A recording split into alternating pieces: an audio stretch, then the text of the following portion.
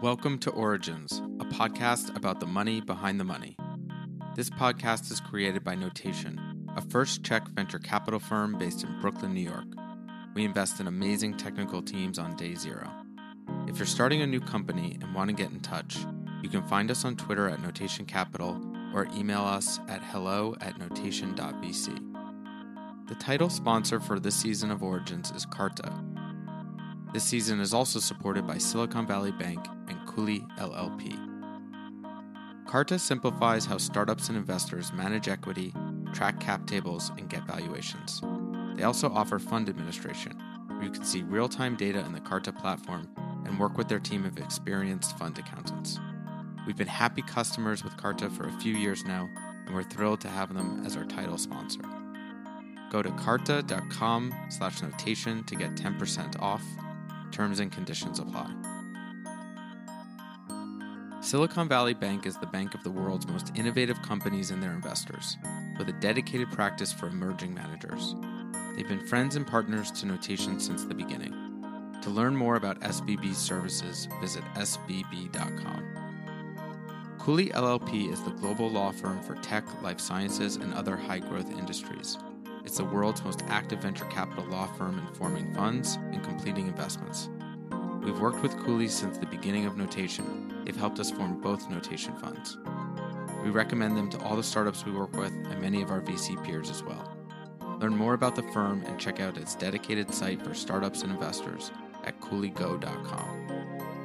Chad Byers is a co-founder and GP at Sousa Ventures, a seed stage fund based in San Francisco. Sousa has been fortunate to partner with the likes of Robinhood, Flexport, Andela, and Newfront Insurance. Outside of the office, he geeks out on recreational sports, music, and video games. What's up? Stoked for this. Right. Welcome, Chad.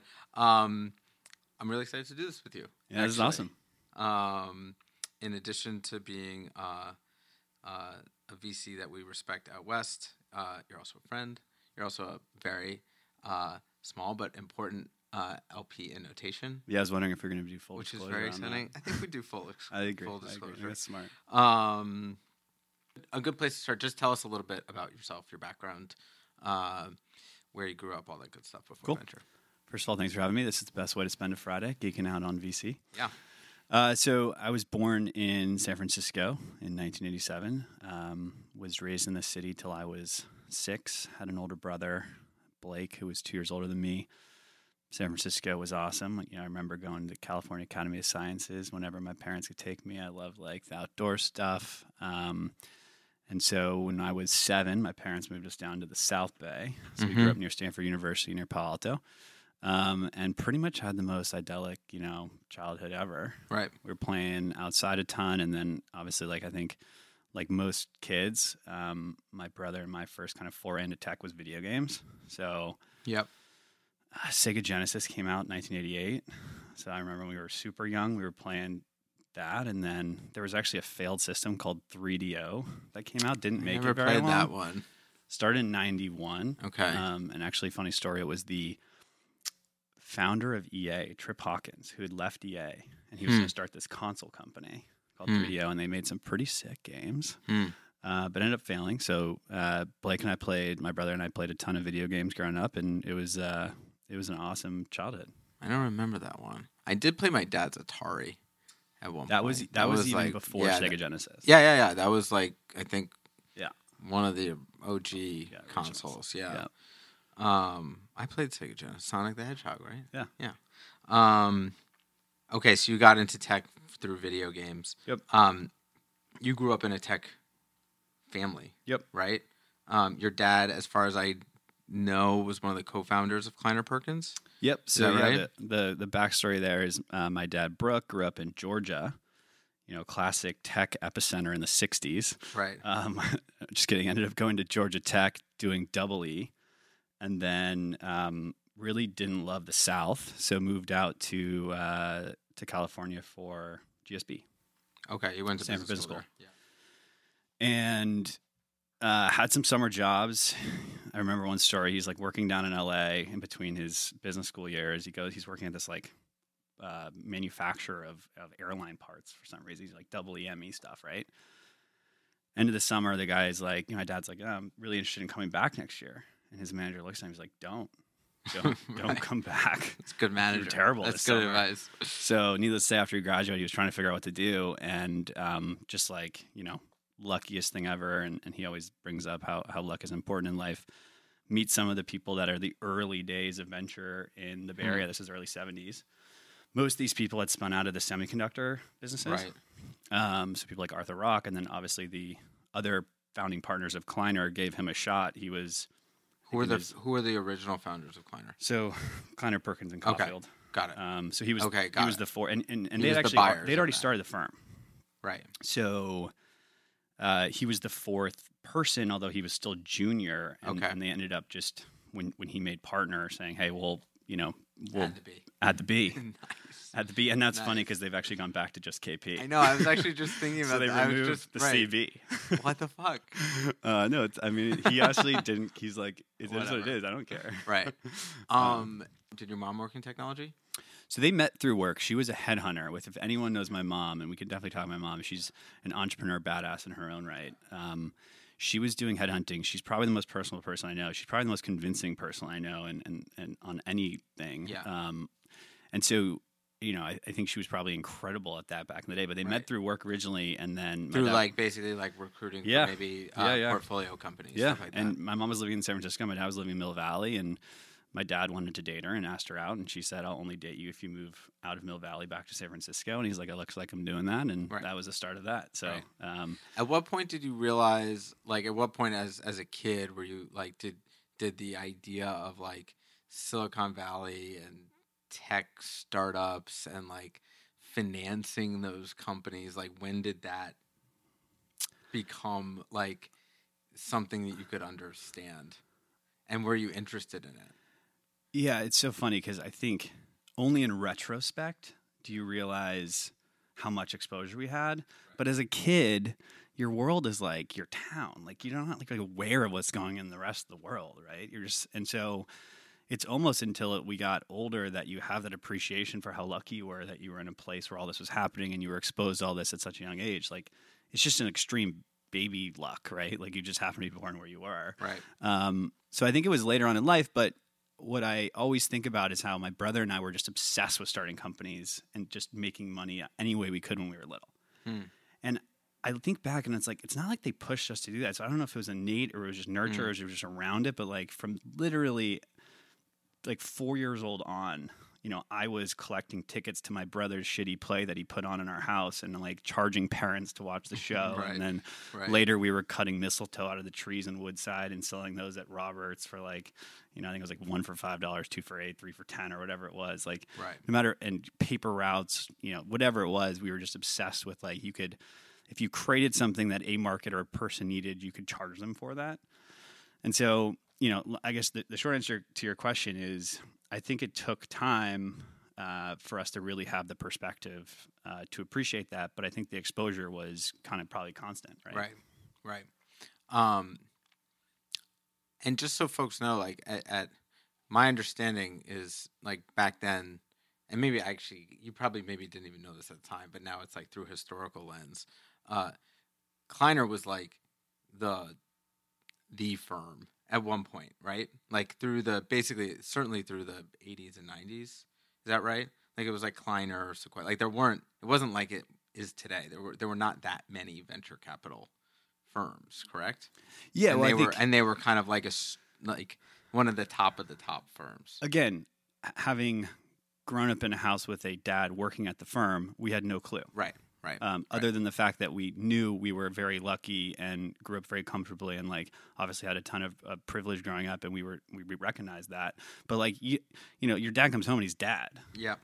You're riding. I'm gonna ride around his back playing what we called Dino Riders as a kid. That's my lasting memory. It's not like Kleiner's investment in Amazon. And I think it's twofold, right? One, there was less firms doing it. There's just way less firms. Yeah. And then two is they were in a bunch of companies that were foundational, either full platform shifts or the foundational companies of the internet. And so, they had an incredible run. Yep. So you left for college? Yep. So went to Colorado for Colorado. Yep, Okay. went to Boulder. Yeah. Primarily just wanted to ski. Yep. Couple that with environmental science. I was like obsessed with environmental stuff. I love being outdoors. I literally had classes where we'd like go into the mountains of Colorado and catch squirrels and like tag their ears and try to measure how many squirrels per acre there were. And the classes were ridiculous, but they were so awesome. So yeah, Colorado for 4 years and then moved back to SF. This was 2009. So obviously economy crashed, but weirdly enough, clean tech, which was like the intersection of technology and like my passion for environmental stuff, there was actually a lot going on in clean tech at the time. Tons of solar companies, there were fuel cell companies, there were biofuel companies, there was actually a lot of types of solar. There was residential, commercial, there was these big ones that use mirrors to collect, I think it's called solar thermal. There's a ton going on and ended up finding a job in that world, which was actually getting a ton of funding at the time. When at what point did you consider being an investor? Like, I feel like, many folks look at I did, right? And you're like, either I definitely want to do that or I want to go as far away from that as humanly possible. Oh, when your parents do something. Yeah, exactly. Yeah. And so like, I'm not sure if you had that moment, or that same thinking, but was there a moment where you're like, okay, actually, yeah, what got you interested in the investing piece? So, look, I know my parents are going to listen. Kudos to my parents on this one. They never pushed us to investing, ever. Right. If anything, they just said, do whatever hell you want to do in life. Like, it's your life. You got one. Figure out what your passion is and go do that. To an extreme extent. Like, my mom, to her credit, when I graduated college, she's like, go be a ski bum for a year. Like, you'll never be able to get this year of 22-year-old back. Go move to some mountain town and like be a ski bum. And I didn't listen to her. I was like, I need to start my career. It's terrible decision. Totally should have done that. Yeah. I also got actually similar advice and I never did it. Yeah. I always regretted it. Yeah. I was like, why was I so eager to start a career when I had 70 years to do it? Yeah. So yeah, they pushed us to do whatever we wanted. I think the reality is if you have a parent or a friend or a mentor or an uncle or aunt or whoever that does something that they love and you see that love and passion for it, then I think naturally it's going to be interesting to you, right? And that could be whether it's business or it could be music or it could be whatever, but you see someone love something and it looks awesome. I mean, every time I go to a musical and I see an epic singer, like I want to be a singer, right? Like this is natural human behavior. Yeah. And so I think I always knew like investing would be something that I might like. Maybe it's a genetic thing. I don't know, but ended up obviously getting into it like earlier than I thought I was going to, and we can talk about what that journey was like. Yeah, how did you? Or maybe you were doing it like on the side a little bit or something. Yeah, how did that start? So people told me to go get like operating experience. Like regardless of what you want to do, go get operating. It's like this idea of like go get operating experience. And we could definitely talk about that because I have since now believed that is bullshit. Yeah, and it feels even like that advice has maybe changed a little bit in recent years because I was always intrigued with the venture business but I too was at a startup for a while and I feel like the prevailing advice through 2009, 2010, 2011 was like you needed to be an operator and a founder to be a good investor. And that was maybe popularized by Andreessen and some others. But yeah, totally. So that's what you did. I mean, that's what I did. You worked at so I worked at this company for 4 years. I mean, by all accounts, it was an incredible experience. Like it went from a relatively small company, $2 million revenue, $250 million revenue, like 50 people to 400 people, ended up IPOing. Like it was a great experience. Wow, that's but in retrospect, like my belief is if you figure out what you want to do in life, which is hard and you have to get lucky to find out what you want to do early in life, like you should keep trying stuff until you find what you actually really like. My belief is like if you kind of know what you want to like or you think you want to know, you should go do that, right? It's like a weird analogy, maybe to use like sports would be like if you wanted to be a professional baseball player, it's like, oh, well, go be a manager of baseball teams first, and then maybe you could go play. It's like just go do the thing you think you want to do. So when after that first company moved to New York City, I was working for a company out here, which great company, but the space didn't interest me that much. I mostly picked it because of who was running it. I was inspired by them, and that's a whole nother narrative where I think managers are actually almost more important than a lot of other things in terms of your progression in a career. But started doing angel investing, like really, really small checks when I was in New York. No idea what I was doing. Like obviously had a leg up having been raised around it, but his experience didn't necessarily translate down to like doing seed checks in like today's world. And, he does biotech and I was looking at tech stuff. And so this is like 2012 New York. There was stuff going on, but like it definitely wasn't like it is today.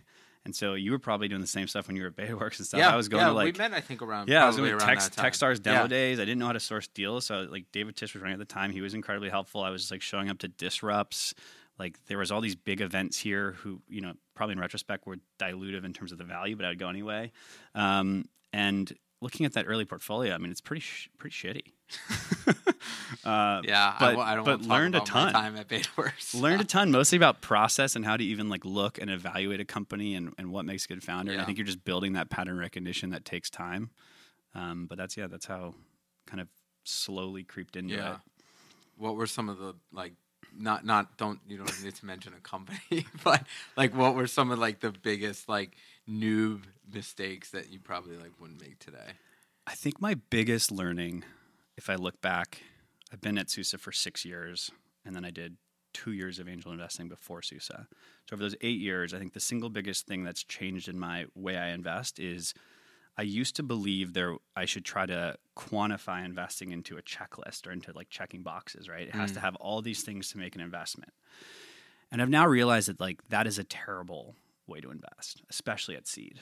And so back then I didn't know what I was doing. So obviously as someone who's entering something and someone who likes to solve problems and think creatively, like you try to come up with a framework, like I'll build a framework around investing and then I'll iterate on that framework over time, all these different levers and try to whatever. Alex and I, by the way, have created about 5 of those frameworks. Exactly. I have too. Over the last 8 years. I should go back to my old notebooks. We've thrown everyone away. Published all of them. Yeah.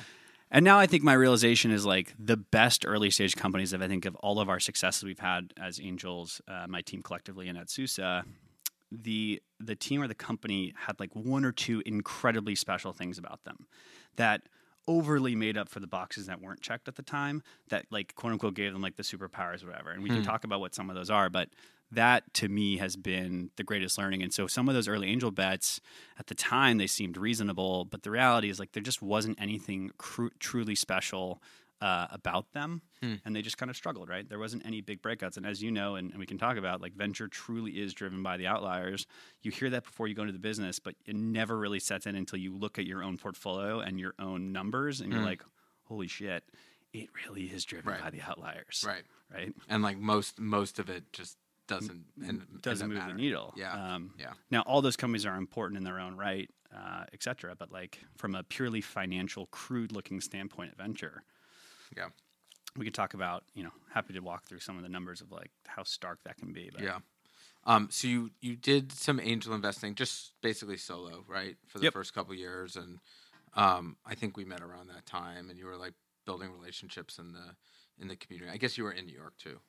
So I was living here 2012 to 2015. Right. Like when I left that company in SF. And so does that mean most of your investments were here? Like how did you? Yeah. How did you think about that from like you obviously grew up in the Valley? And when I left the company in SF, I realized I needed to leave this place. I've been here forever, and if I don't leave now, I'll never leave. So I just packed my car up and drove to New York City, skied my way across country for a month, moved here. Didn't really know anyone, so really had no context for the city. Was very intimidated by it. It's the best city in the world, obviously. Now I now know that. Oh, man. But didn't know anyone, and I didn't know what I was doing on the angel side. So like most of the companies are here, but I had no strategy. I didn't intentionally think like, oh, should I build a distributed portfolio, and like should it be over multiple years? I didn't think about any of that. It was just like meet companies and like put super small checks in interesting ones and see what I can learn. I wonder if we had any co-investments from that era. Maybe. The cap tables I remember back then were like 2 institutional firms and then like 75 random names you've never heard of. That's right. Well, that was also there was a lot of the like party round. Yeah, I think if you were raising a company in New York in 2012, 13, you just scrounged together capital where you could, and it was a bunch of people writing like 5 and 10K checks. Yep. And then like a couple of the early institutions here who are now big, well known, but it's not that long ago that it felt more nascent here. So how did you go from Angel to SUSE? I met the team that became the founding team at SUSE, which was Leo, Seth, and Eva. Kind of through a circuitous route of friends, work friends, social friends, whatever. And we were all different ages, different stages in our careers, but like thinking about the same thing, which was we were all doing angel investing. We were all thinking about that every minute of the day. Like I was truly obsessed with thinking about startups, companies, the whole process of investing, what I was learning, cap tables, all the documents, all the terms. And you were all just basically informally collaborating. You were friends. We were like an informal syndicate of angels who would look at deals, talk about them, and then the people that liked it could invest, and the people that didn't have to.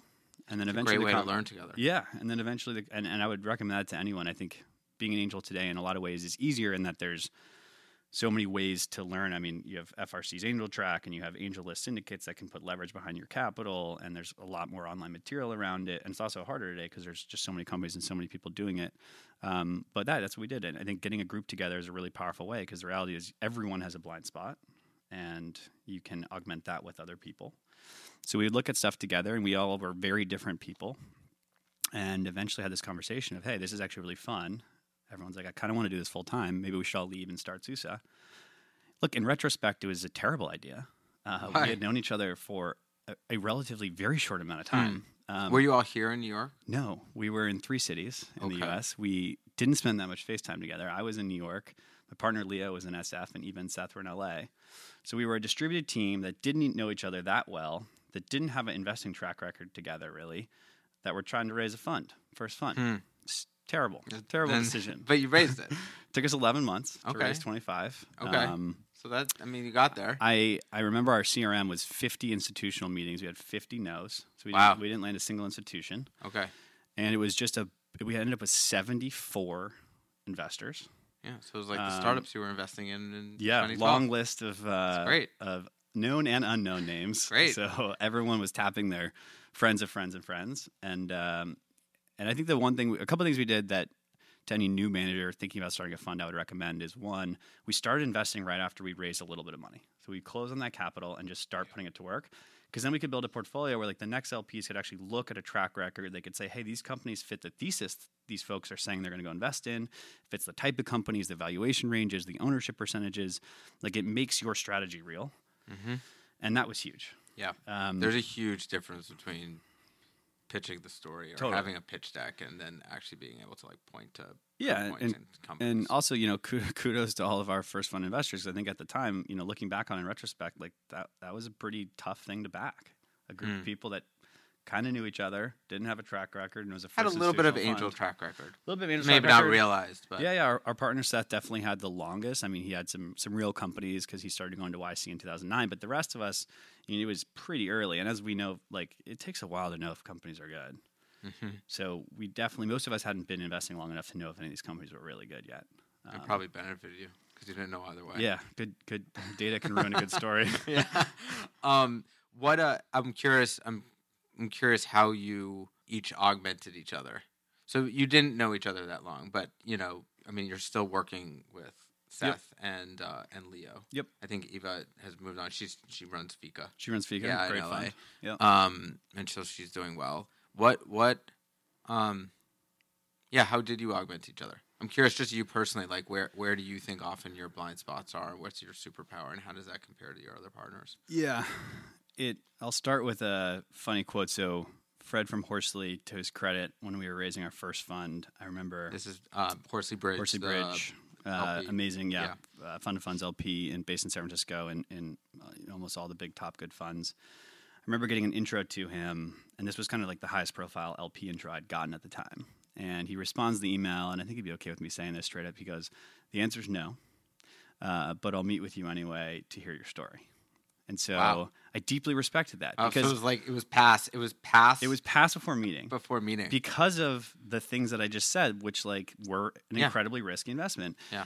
And it felt amazing because so many LPs actually dragged us through this long process, institutions, only to pass for reasons they knew at the start. They'd pass for because you guys are in different cities. We're like, but you knew that meeting won. Right. Super weird. Right. And now sitting on the other side of the table, having to pass on entrepreneurs, I often see other VC pass emails with total bullshit too. Yeah. So anyway, met with Fred, passed, but we got to know each other. They ended up coming in our second fund and being our anchor, and they've been our anchor in our third fund as well. And they've been fantastic partners, but I'll never forget one of the quotes they said when they committed to our second fund. They're like, look, we are so excited to anchor this fund and become LPs, but to be honest, you guys are a strange group of people. And I think what he meant by that is like they said that when they committed to invest in you. The Right. three, like Seth, Leo, and I, are very different individuals. I always say my partner Leo loves three things in the world. He loves his feral cats that don't allow him to pet them. Very strange. His wife, who he deeply adores, and she's incredible, and venture capital. Like, those are the three things that his passion is life. Like, he's really heavy on Twitter. He's incredible at it. His blogger, online presence and blogging, and that's kind of where he excels. Is that, and he's an engineer background, extremely first principles, deeply rooted in logic, values traction and where the business is today, and just does this make sense more so than the person. I'm a little bit in between. I definitely kind of value where the company is today, the traction of the business, all those things that go into evaluating the current company. But I also heavily weight team. I think team is extremely important. I think one of the greatest gifts I got from my mom was like a generally good ability to read people and get along with people, kind of be a chameleon. One of my strengths is can kind of get along with any type of person, whether it's a salesperson, kind of engineering, whatever, can try to get along with them, which I think is actually an underappreciated aspect of venture capital today in a market where there's so much capital. Like winning a deal, and we can talk about the kind of the three pillars of winning a deal, in my opinion, but one of them is just, do you get along with the entrepreneur? Yeah. And how do you make them feel in every touch point with them? And then my partner, Seth, over-indexes almost 90% on founder and totally kind of discounts where the business is today. Like, you're doing $200 million in ARR. He doesn't really give a shit, because if he thinks you're not an entrepreneur that can like take this thing to $100 million, then the way venture math works is like, that's not a bet we should take. And so between the three of us, I just think we're pretty well balanced across all those. And so when a company comes in, we can index across all those different factors in a way that, we've actually looked back at all the investments we've made. We rank every investment with the time we make a decision. We use the Google interview voting ranking system. How does that work? So it's a 1 to 4. Okay. 4 means so you do have a framework after all. Yeah. Well, no, this is the voting to do a deal. Okay. Not checking boxes about a company. Okay, got it. And actually, it's interesting if you look at all each of you, every time you make a decision, you guys each vote. Every time a company comes to a partner meeting, yep, we log votes. Okay. So we have a large data set beyond just our own portfolio, which is any company that's ever made it to partner meeting. And what's interesting is like the collective vote as a team is a far better indicator of success than any of our individual scores. Like, the collective team makes far better decisions than any individual. So is that right? So when you look back at like some of your biggest successes, like everyone loved it. Yeah, there is. It is more statistically significant that the team's average vote is better indicator of success in a company than any individual. And so, like, we are more successful than any of us would be individually, which is like an interesting dynamic amongst, like, when you try to build a team. I mean, that is the goal, and we finally have the data that actually supports that. How does the voting work? So it's 1 to 4 ranking. 4 is I'm for this, and I would fight strongly for it. 3 is I'm for it, but I wouldn't fight strongly. 2 is I'm against it, but I wouldn't fight against it. And 1 is I'm blocking. And so, and if someone does a 1, it's like not going to happen. You literally can unanimously you can block a deal. Yeah. The other 2 could be a 4. And you do this blind. Everyone, you can't see other people's votes. You do it blind. You do it after the partner meeting and after a long debate amongst the firm about the company. So you get the ability to talk your points, have that open dialogue about the business, and then we vote. And the schema is there like a threshold or something? Yeah, the schema is you have to have one person that's a 4. Yep, or close to a 4. So you have to have someone fighting. Yeah. You have to have at least one other person supporting. So that could be a 3 or a 4. And then you can't have the third person be a 1. So you can come up with 4-4-4. You can have 4-3-2. You can have 4-3-3, right? But not 4-2-1. Exactly. Or not 4-2-2. Even 4-4-1 or 4-3-1. You can. How many more combinations are there? There's a lot. The interesting. I mean, there's one broken part about the process, which is in venture, voting a 1 is very dangerous because, as famously said in venture, right, you can make 100 extra money and you can only lose 1x. So blocking a company that becomes successful, man, that's. Has anyone ever done that at Suitsa? I can't reveal that. Okay. Okay. So the first fund, you did get raised. It's $25 million. It's the 4 of you. You had all been angels. So beyond just, I mean, you had a little bit of experience trying to find investments and, but how did you? It's probably the first time you've ever been thinking about like a portfolio. Mm-hmm. Like portfolio construction? Like, how do you build a portfolio of companies together? Like, where did that learning start happening? Yeah. Or was there a very specific strategy up front and you just executed it? I think building that first pitch deck is where you start to realize, wow, I need a portfolio strategy. I need to think about a reserve strategy. How many companies is the right number? Right. What should our check size be relative to the average seed round today? What does that mean for our ability to get into good competitive deals? We hadn't thought through really any of that until we were like, how do you raise a venture fund? Oh, you have to make a deck. How do you make a deck? What are the components of a deck? And that's where we leaned on. Like, we were lucky that we had known folks in the market who had raised funds. We definitely got, learned from people who had done it before. Yeah. And obviously the LPs taught us a lot. Like, when you go through that many LP pitches, you realize what they care about. Yeah. And you realize what's broken. I frankly love fundraising. Some people don't. I love it. Because you get to talk to all these really smart people, and they usually do other parts of the financial sector than just private equity and venture capital. So you get to hear about how smart people think about the whole finance system. And specifically talking about venture, they're breaking down how they think about portfolio construction or their biases. I mean, we share an LP and Sedona Capital are fantastic. They obviously overweight ownership. They believe you should have big ownership at early stage. Their thinking has totally changed our thinking in a good way, right? You shouldn't always listen to all the opinions, but you can take all the data that everybody has and then formulate what works for you. I think the one thing we've realized is there's no right way or wrong way to build a venture fund. You just build what works for you, right? And that's from platform teams to boutique firms and whatever. So, yeah. What was that strategy for Susa One? What did it end up being? So, I'm curious, like, what was in the deck, and then what did it actually end up being? Yeah. I bet those were probably a little different. We were actually pretty good at sticking to plan. So after all those discussions, one of the big realizations we had was small funds tend to outperform, kind of point one. Point two is if you can scale your check size in the market with your brand, you're going to get into disproportionately a higher number of companies you want to, right, than you wouldn't, right? And the simple example there is if you're writing a check that's way above your brand in the market, you're going to want to get into all these deals, but like there's not going to be room. There's other funds with bigger brands taking that check size that you wanted. And so we felt very strongly that start small. 25 with 4 people was we were probably the only $25 million fund in the U.S. with 4 GPs. And you do the math, right? 2% management fees. We're spitting off $500K in total income. That's after everything, salaries, whatever. So we decided $250K at the time. Seed rounds were kind of like $1.5 million. The market has changed a ton today, obviously. Yeah. We thought we could get $250K into deals. Like, we couldn't write a bigger check than that. No one who knew we were. We had no brand. And so that's where we're going to start. And actually, in our first pitch deck, we actually had the 10-year vision for Susa, which was Fund 1, Fund 2, Fund 3. And the idea was to go 25 to 50 to 75. Like, very methodical, very linear. We're going to scale our check size uniformly amongst that. And we were going to scale our ownership percentages amongst that. And we're going to scale the number of deals we led from 20% to 40%, 60%. We had this very kind of like logical path of growth that I think LPs really loved. Because a lot of people that saw success with an early fund, they would jump to a much, much larger fund. Right. And they would have adverse selection in the market. And so we had this slide that kind of laid out that growth plan. And actually, what's funny is we've deviated slightly from it in terms of our last fund was slightly bigger than 75. But we stuck pretty close to it. And we almost hit our ownership targets exactly. We almost hit our percent of deals we led exactly. Wow. The only thing we changed was in Fund 1, we had a reserve ratio. We did, for every dollar we invested up front, we invested $2 on the back end.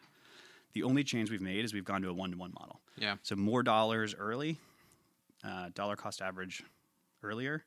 So you truly look more like a seed fund. Yep. I think one of our criticisms of seed funds that are too large is you end up having so much reserves that you actually look more like a Series A fund on the paper. Yeah. Or a B fund. Or a B fund in some cases, on where you're putting the actual dollars to work. So Yeah. that's the only change we made. And that's like kudos to some of our LPs, Horsley's and non-others who helped us think through that aspect, right? But that's really the only... That's actually amazing that you've... That's the only change we made. Pretty much executed according to plan. Obviously, and you couldn't have really...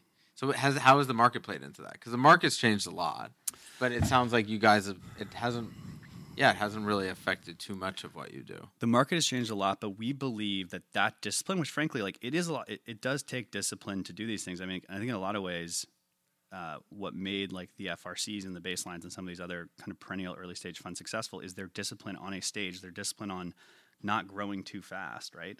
And that is what has enabled them to be successful, in my opinion. The market's changed a ton. I mean, that's the only deviation we did from our plan due to a market change was this latest fund, instead of 75, which was our third fund, we did 90 for the early stage fund. And the only reason we did that is seed rounds have increased so much that our original plan of writing 750K checks in our third fund, it wasn't going to be a material enough part of the rounds today, which are 3 to 4 or 2.5 to 4, that we had to write a 1 point or 1.25 to even be in the conversation for lead or co-lead. Right. So that was really the only change we've made to the existing market. From a firm perspective, like how have you evolved SUSE from Fund 1 to Fund 2? I mean, beyond just check size and number of companies and stuff like that, how do you think about, curious how you're thinking about how you built the actual firm has evolved? Yeah, it's a great question. So, because you don't have a big platform team and, no, it's still you, Leo, Seth as the partners. Yep. Maybe have a couple other folks working there, but it's a small team. Yeah. I think we have conversations constantly about what type of firm do you want to be. Right.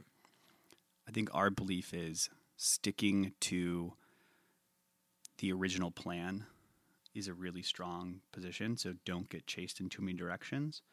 There's a constant conversation amongst, I think, all funds, which is the debate of the first round versus the benchmark, right? The platform versus the boutique investing firm with just partners, right? I think we've erred more on the boutique investing firm with just partners, spending more of our time just investing, working with entrepreneurs. But I don't want to discount the value of platform and services because when done well, which I actually think not that many firms do well, but when you do it well, it's incredibly powerful.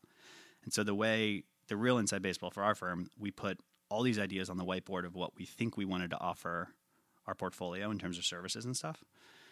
And we tried to identify what are ones where we think they are high value, but also not commoditized already. And I think the short story is we have some of those in the works right now, not fully announced yet, but over this fund and the next fund, we'll start rolling those out. As a simple example, I think, and we just talked about this right before we turned the mics on, which was, I think venture firms have done an incredible job at content, incredible job on like Twitter stuff, incredible job, even podcasts becoming more popular.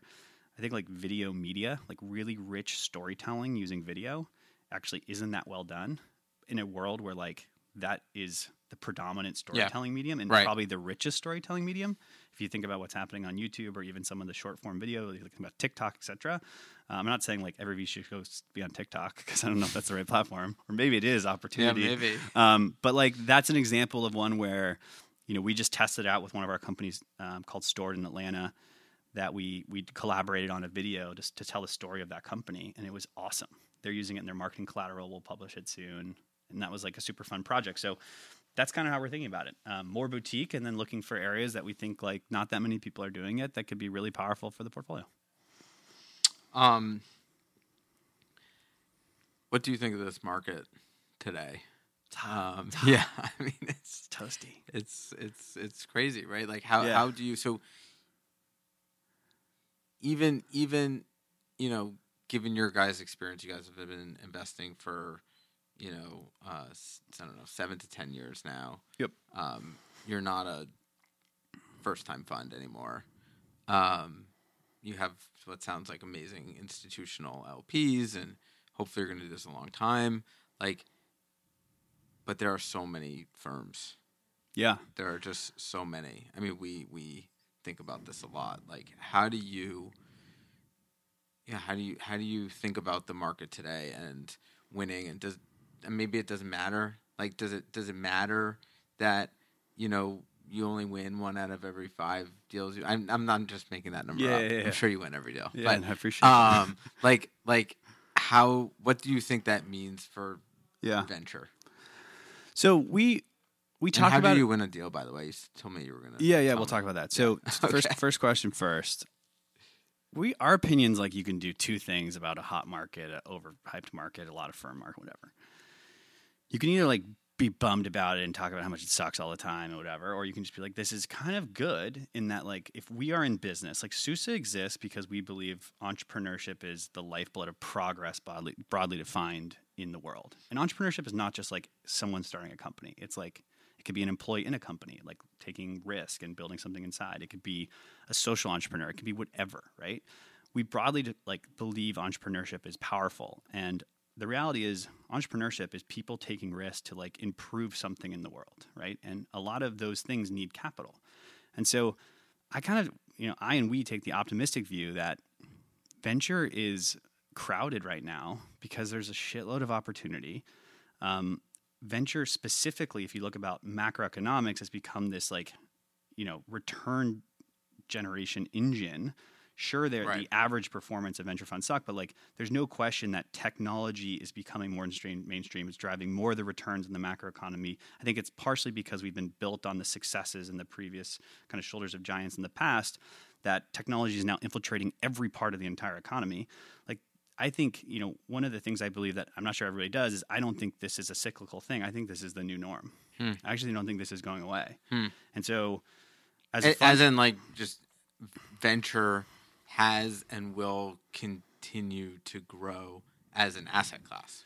Period. Yeah, look, like there's going to be, if anything, it could welcome a lot more capital. Look, over time, project the next 10, 15 years out, there's going to be times when we're going to invest less capital per year than the year before. There's going to be minor dips and peaks, but the average trend line, in my opinion, is going to be up. And I think that's good. Like, test more ideas in the world, build more things. Some stuff's going to work, most stuff won't. But the only way to actually build like game-changing companies, whether it be in enterprise software, healthcare, or whatever, is going to be to trial these things. And so our opinions, like we're excited by that. I think it makes our job more fun. There's more things to look at. I don't know. We try to take the optimist view of it. Now, your question around how do you win a deal is a good one as coming out of that, because the reality is, like, as an individual, that's the macro. As an individual fund, it is harder. Yeah, there's no question.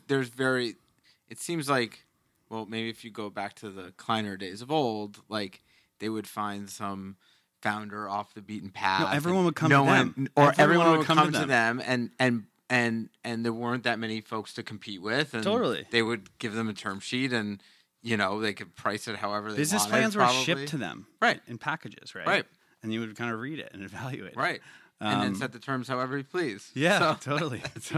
Totally. So now, I mean, it seems it's I imagine it's very rare for a founder to walk into SUSE and this is the only firm that they're chatting with. So there's almost... That actually happened to us last week. Someone knocked on their door.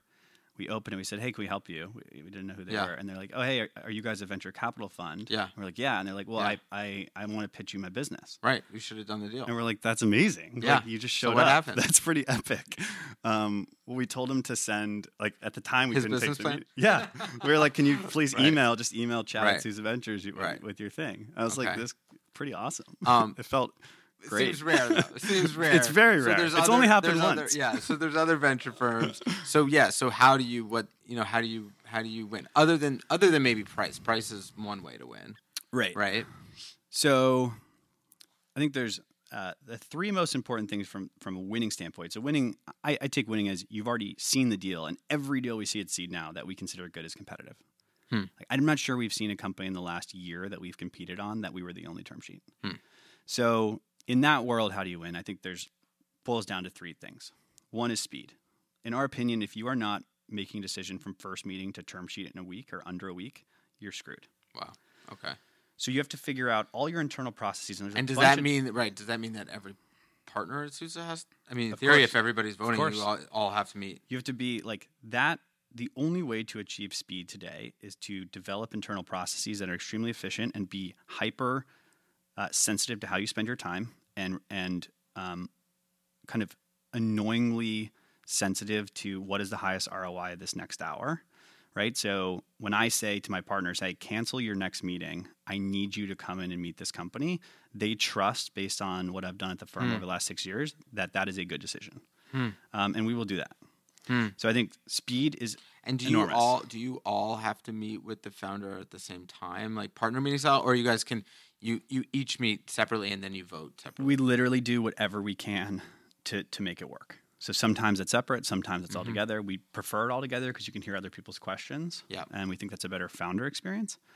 But if it literally doesn't work, then we do it separately. And I think that's the one area where newish funds, I still consider us newish, can outcompete the incumbents, because I think most incumbent firms get a little bit slow.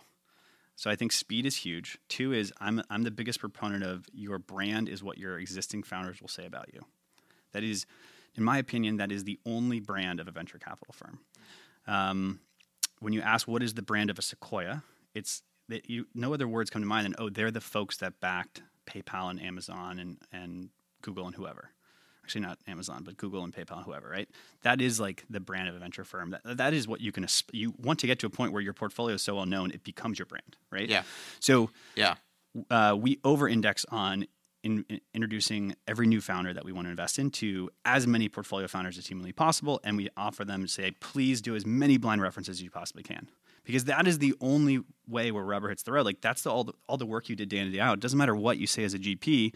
Like you can't fake that part. Mm-hmm. So I think that's point 2. And you'll just say, hey, look, you can go find all the companies on our website. Just call them. Yeah. Email them. You pick the Just companies. go. Here's 3 we think that are in your space, or your geography, that are particularly interesting for you to talk to, but literally pick anyone and we'll introduce you. Because that's the only way that, in my opinion, I tell every single founder, you should do that for every single one of the funds that wants to invest in you. That is the best way to get to know a fund. Yeah, I do like that approach a lot. I think actually David Tisch, does that. And they're incredible, so the portfolio speaks highly, right? Yeah, because if you're recommending the companies, you can recommend. I think, like you said, like if there's specific founders that are relevant to that founder, or sometimes I even if there's a company that could actually be like a customer. They do a reference call, but also they maybe walk out with a customer too. Yeah. Those are pretty good. Oh, it's huge. But you picking the companies is the same time when an entrepreneur, she or he, says, "Hey, talk to these 3 other companies," and you get on the phone. Or customers. Customers. No, that's what I mean. They're customers, and it's like, "Oh, how do you know the founder?" "Oh, it's my sister." Yeah. And you're like, "Oh, well, that's a helpful data point. It's not as helpful." Yeah. So we think of the same way. So those are the 2, and then the third for us is how you make someone feel. And so we talk about this internally. It's literally in all of our pitch decks. What we call the SUSE experience. We are big believers in how you make an entrepreneur feel in the process of getting to know your firm. And this goes beyond the questions you ask, but this is the interpersonal stuff. This is how you treat them. This is how quickly you respond. This is how you're on time to the meeting. This is how much you prepared for the meeting. Every single one of these little things, that leads a founder with a founder experience that we think is invaluable to winning a company. And in our opinion, and we've polled our founders on this, they say that level of experience they had, the emotional thing, is a huge indicator of who they end up picking. And so we've spent a ton of time internally drafting what is the full touch point. What does every interaction look like? A simple example of this is right after we meet, I'm revealing things I shouldn't from a competitive dynamic, but right when we're introduced to a company, we send them this really well-designed one-pager, which is our portfolio, exactly our process that they'll be going through with us end to end. The things we care about, what our thesis is, how we think about the world and companies. That's just a simple example, but draw that out, right? Yeah, I love that. So those are the 3. That. SV Angel used to do that back in the day. They're good. They used to send a blurb. Yeah. And now Kevin still does it as an angel. I know. About the whole firm and who they are, and I always liked that. SUSE 4, 5, 6, 7, 8, 9, 10. Yep. Well, I guess you mapped out the first 3. Yep. Right? In the original deck. Yep. Now you're on the 3rd. So, what do the next 3 look like? This is the plan. The plan is more of the same. We think seed funds can't exponentially keep growing, so we are going to actually slow down the pace of growth on fund size to the next fund. We're a $90 million early stage fund this time. I think the next fund could reasonably just be 100. I think once you get too much capital, we talked about some of the things that the difficulties there.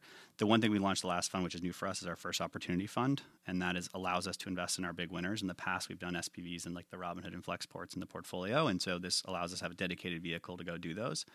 I could see us doubling down on supporting our companies well past the A, B, C infinitely. We think if you get lucky enough to partner and with a really, really good company, just put as much capital as you possibly can in. And so I think we'll stay extremely focused, our entry point at seed, and then raise pools of capital, allow us to back the very best companies in the world for as long as we possibly can back them. Amen.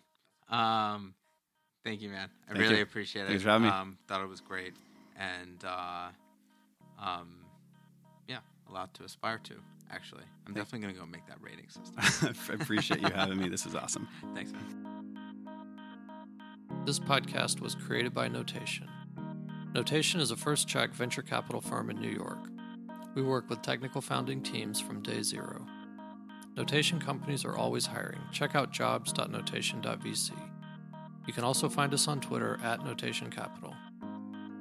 Thanks to Carta for being our title sponsor. I'm sure you're familiar with Carta. Carta changed the way private companies manage their cap tables and 409A valuations. Companies and venture firms like Robinhood, Flexport, and USV use Carta to manage billions of dollars in equity.